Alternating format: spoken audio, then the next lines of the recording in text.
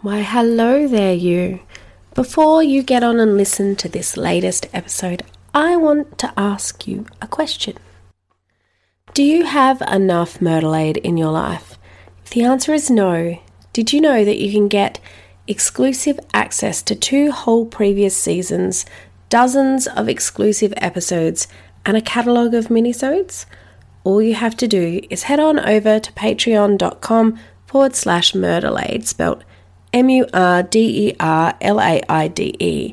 and join our Patreon family. For as little as $5 a month, you get more Myrtle Aid than your strange mind can handle. The more you pledge, the more you get. Seriously, guys, that is like a single cup of coffee per month, and you help support me as a creator, and you help keep this podcast an ad-free zone. Because, there has to be one space in our lives that's ad-free. Okay, on with today's offering.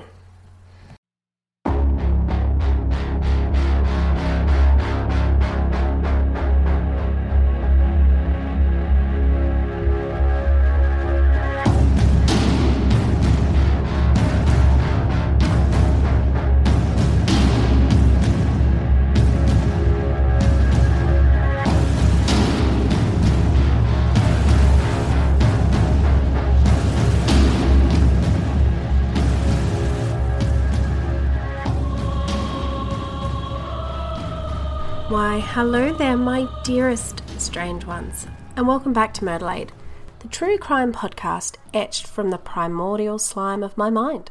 As always, I am your host, Anne, and I am not a journalist or anything near as fancy.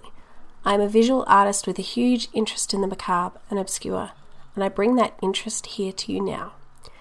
A huge shout out, because it's been so fucking long since I've done this, to Michael Kevins, your legend, Kat Lockley, who partook in our COVID special rate, Audrey Fruitinger, Rochelle Parrish, Emma Burns, Shane Sawyer, Sam Gordon, Kay Smith, the first person to take advantage of our year-long rate discount, the woman just known as Jill, Nicole Poda, the second year-long discount taker-upperer, Michelle Beggs, Louise Moran, and Sophia Colling.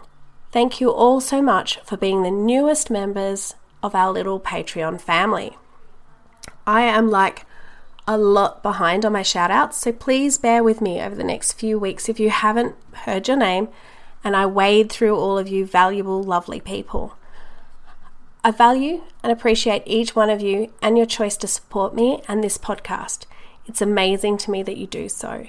Your support means the world to me, and it allows this podcast to blindly go where no sensible person really should go.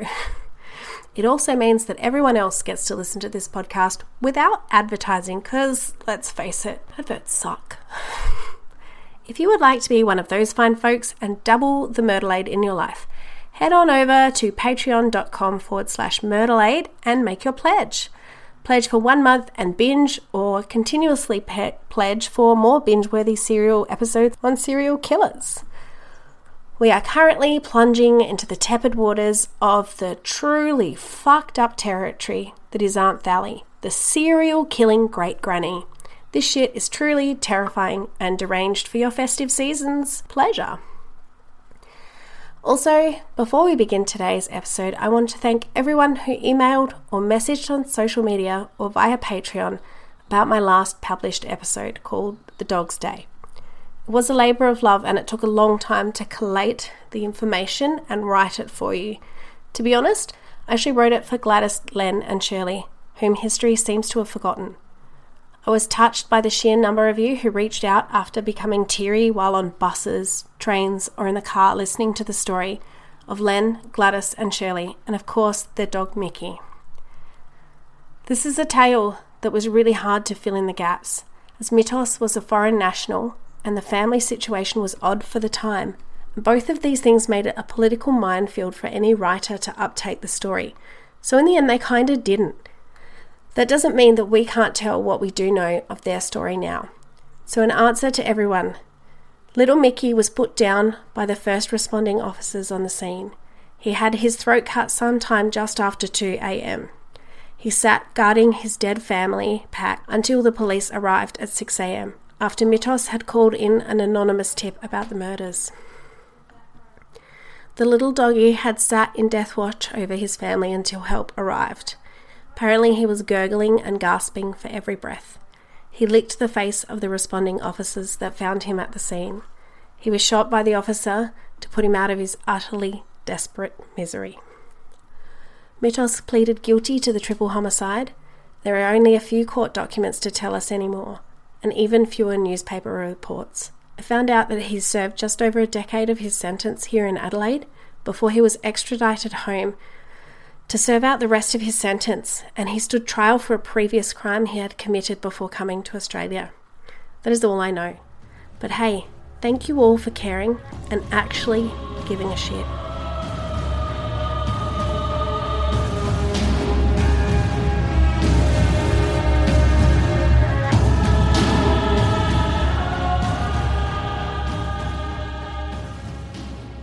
This podcast contains graphic depictions of violence, salty language, and poor grammar. If any of these things offend you, well fuck, get thicker skin or go listen to Dr. Phil and deal with your issues. But you are not going to have fun here. Before we get into it today, I need to give you an extra warning. This episode and the next episode, this series, there's going to be a few episodes in this series, contain the most awful crimes against a very small child, committed by those who are meant to love and protect her. This may also be the episode where I might get my ass sued to high hell because my anger has really boiled over. Little baby Chloe Valentine had a short, horrific life, and this story will rock some of you to your core. It certainly affected me. It really did, and it made me sure to hug my little people extra tight from the moment that I read the coroner's findings, probably until the end of my life. At the time this murder was committed, I had a child the same age, and I was captured in the horror. I was also awed by what this tiny little person suffered through and remained a sunny little girl. The sheer number of people who tried to help Chloe but were stymied by the system that chose the rights of a parent to have their child over the rights of that child to her safety and, in the end, her right to her life. This may be one of those who, if you are triggered by neglect or abuse or violence towards children, you may want to give this one a miss. If you get sensitive and emotional and choked up at times, well, frankly, that's good. That's why I'm here. We should all be angry about Chloe's death. You have a right to be incensed. You have a right to write letters to lawmakers regarding the light sentencing and early release of child killers. I am here today for the sole purpose of making you feel crazy agitated and angry about how all of this went down, to bring you up to the point of my seething anger, as it were. But be warned, some things you cannot unhear. The main source for today's episode is the official report of the inquest into the death of Chloe Lee Valentine, findings of the coroner on behalf of Her Majesty the Queen.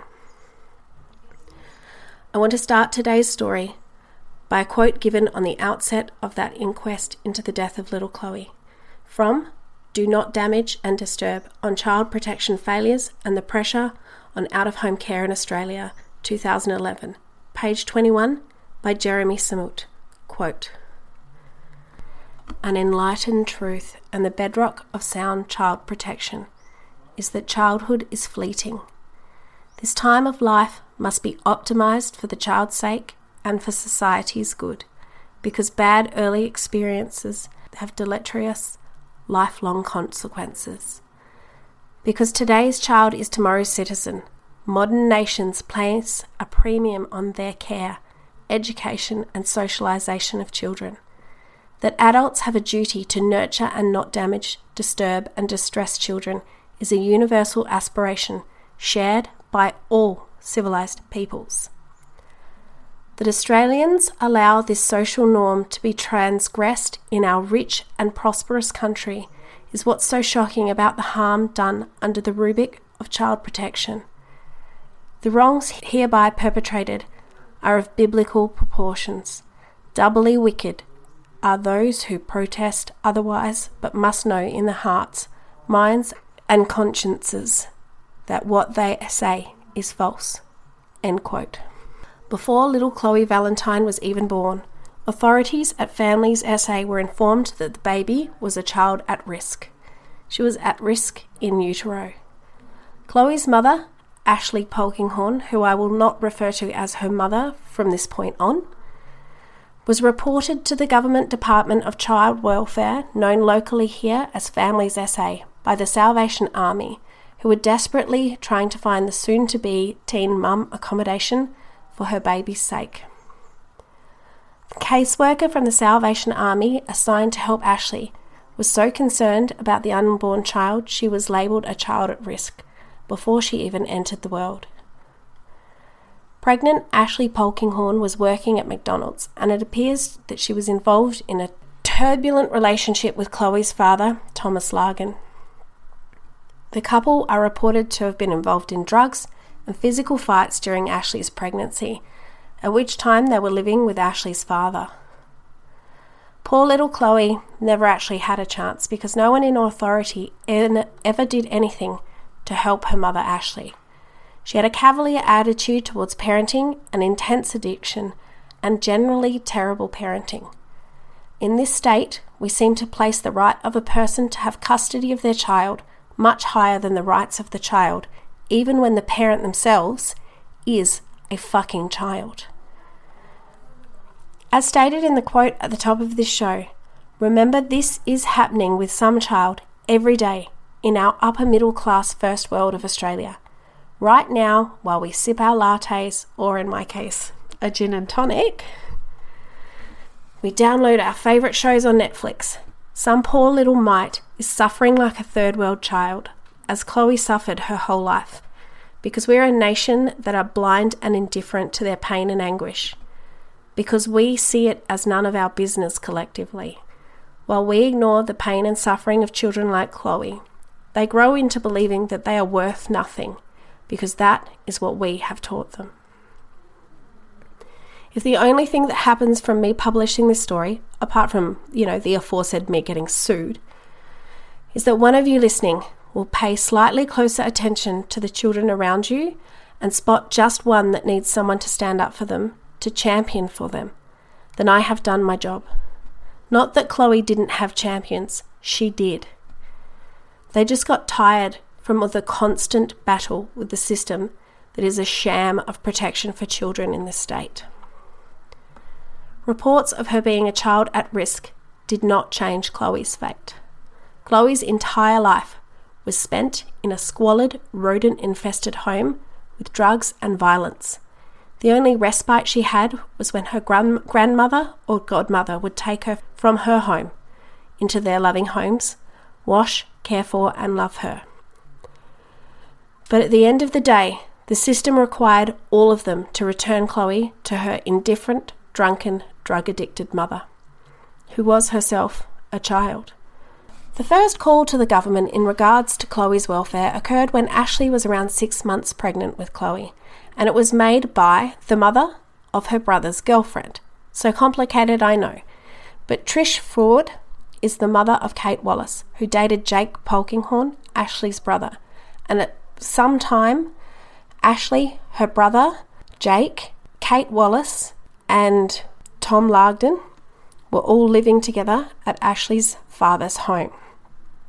Kate was concerned about Ashley and her behaviour during her pregnancy, and she confided this fear to her mother, Trish. They discussed that Ashley was using drugs, not seeking appropriate antenatal care, and that her relationship with Chloe's father, Thomas Largden, was one fueled by drinking and domestic violence. When Ashley's father, Alan, had enough, tough love ensued, and he kicked Ashley out of the house. She then couch surfed until she got emergency accommodation through the Salvation Army. Ashley was a school dropout, and she was kind of on the street until that time. Trish decided to call the child abuse report line as Ashley herself was only 15 and her unborn child was being put at risk.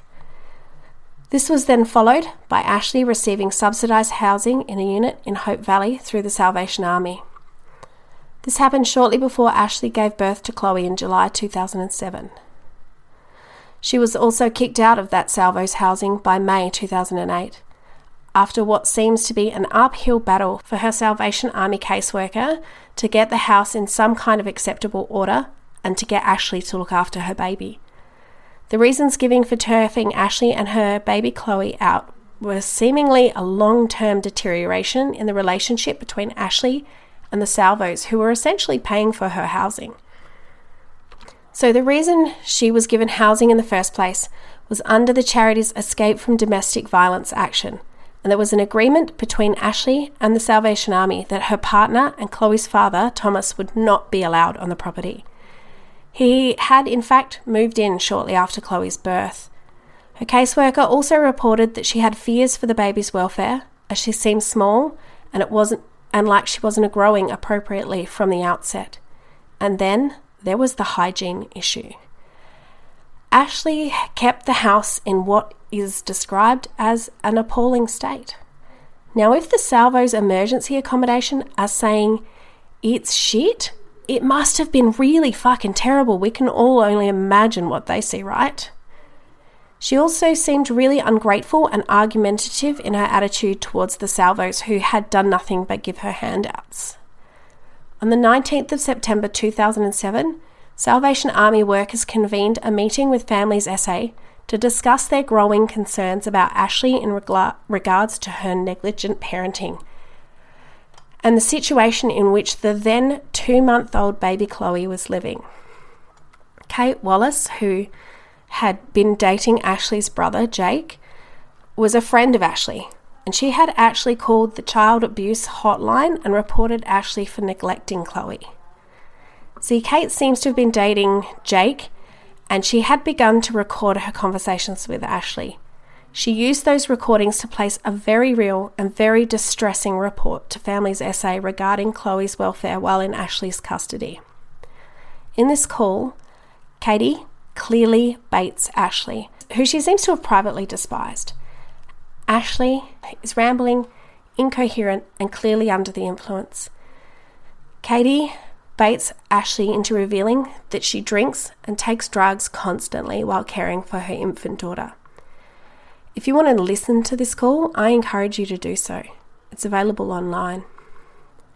Ashley brags about what a good mum she is while she's high, and her bullshit likes every 2 seconds, like when I'm talking really show you what a child she really still was. She sounds like she's talking about a puppy, not a person for whom she is charged with caring for. Chloe was clearly a burden to this girl, but to give her up, Ashley would have lost everything.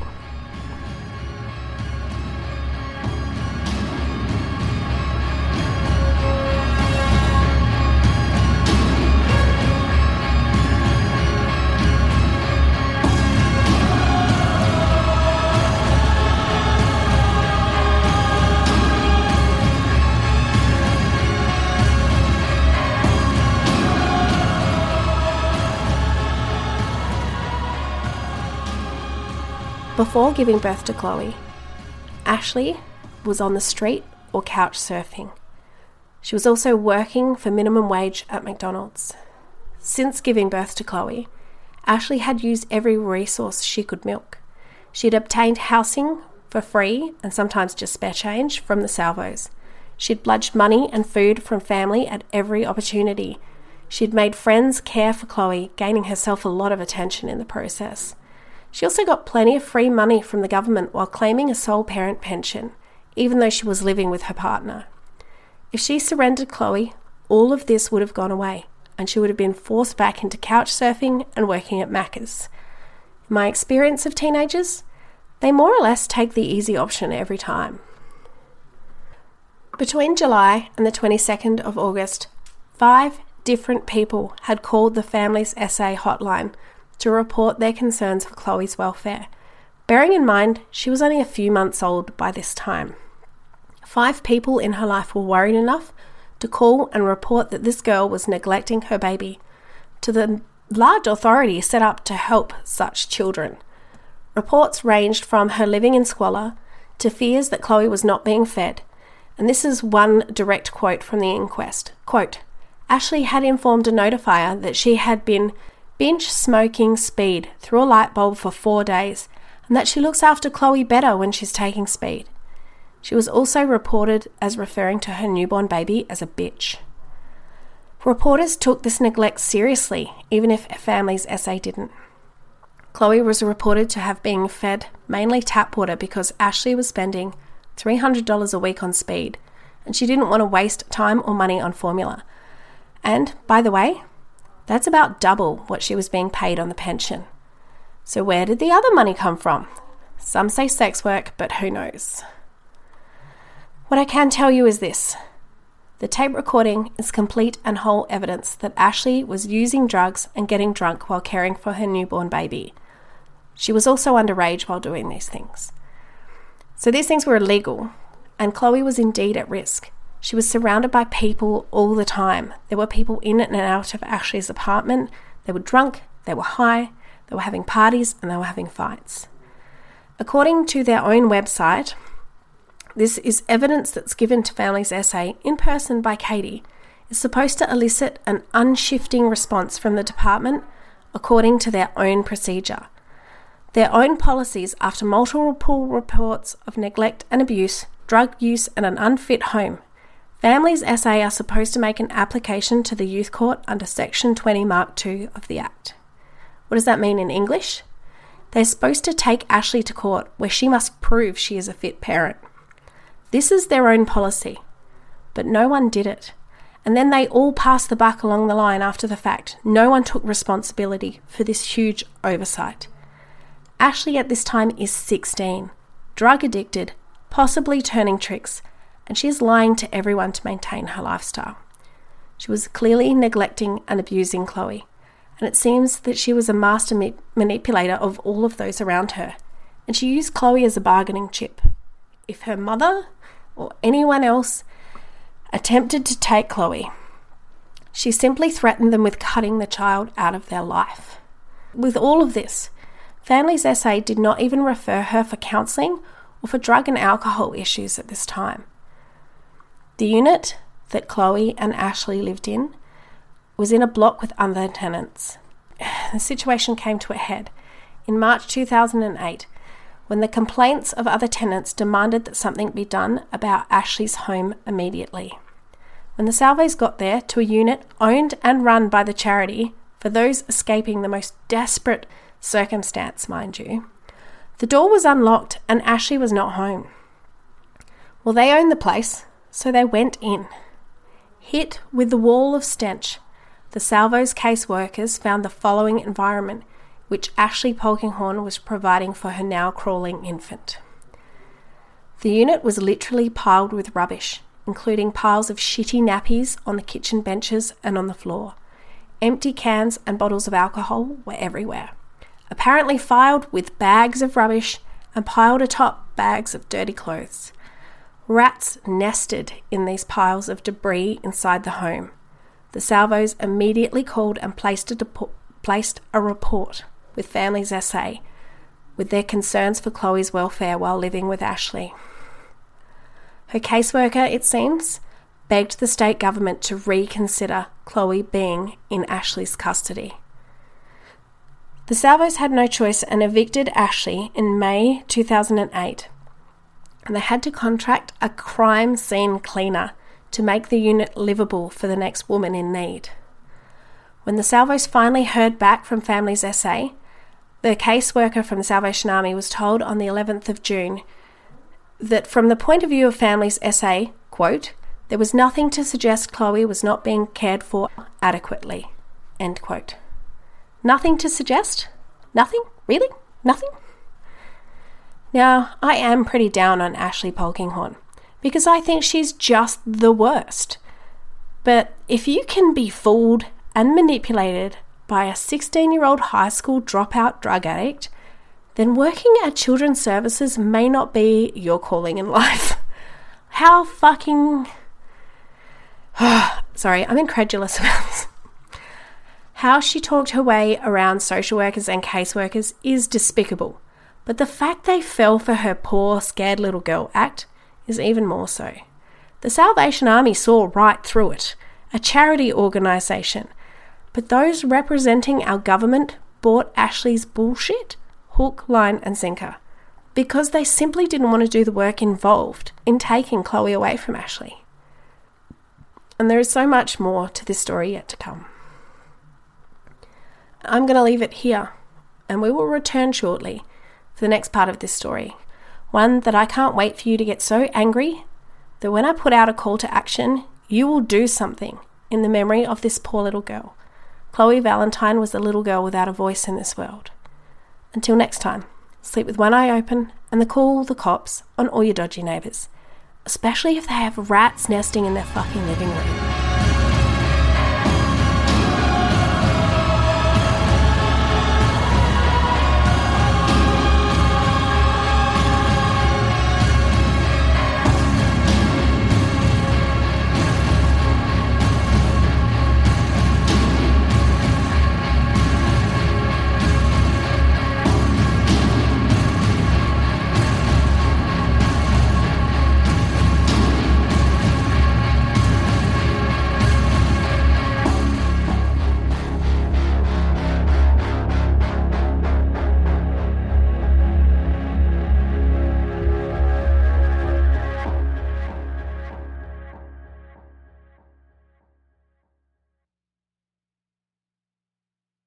Hello again, it's me, Anne. Can I ask you a favour? If you liked this episode of Murderlade or any previous episodes, please take a moment to rate and review if you are listening on Apple Podcasts, or alternately, head on over to Facebook and rate the show at the Murderlade the podcast page. Every rate and review helps other strange ones find us and join the family. Oh yeah, and I totally mean that in a creepy Manson family or the Aussie cult, the family kind of way. Thanks for listening.